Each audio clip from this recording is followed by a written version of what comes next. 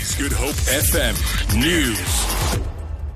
Police Minister Fikile Mbalula says violent crimes cannot be rooted out by police alone. Briefing Parliament's Police Committee on the 2016-2017 annual crime statistics, he's again called on communities to help the police. He says while crime in general has declined, violent crimes have increased.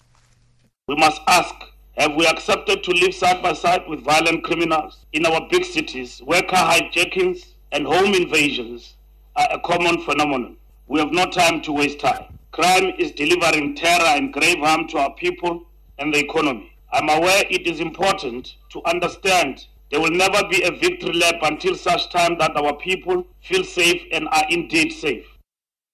A 39-year-old man arrested for the possession of a stolen vehicle has been granted bail of 5,000 rand in the Bellville Magistrates Court. The state has not linked Fabian Cupido to attempts to enter a private hospital where alleged gang boss Jerome Boyson was being treated last week. Cupido was involved in a fight at the hospital and badly beaten up before his arrest. When police searched him, they found car keys in his possession belonging to a vehicle stolen in Simonstown in July.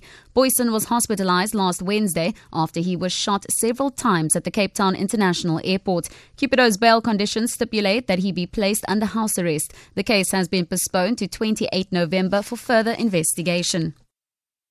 Members of the Women's League of African Peoples Convention are holding up posters outside the Cape High Court calling for a murder conviction in the case of a woman accused of beating a 3-year-old to death. Judgment is expected to be handed down today in the case of 38-year-old Anthea Kleinhans, who is alleged to have murdered Lachey Stoles, her boyfriend's child. The little girl was beaten at her Happy Valley home where she lived with her father and his girlfriend in 2012. Kleinhans has denied murdering the child. She has 3 children of her own.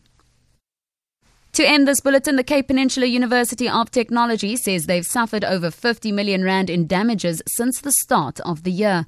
This estimation follows the torching of a student shuttle and another vehicle near its Cape Town campus yesterday. An office at the university's Bellville campus was also torched yesterday.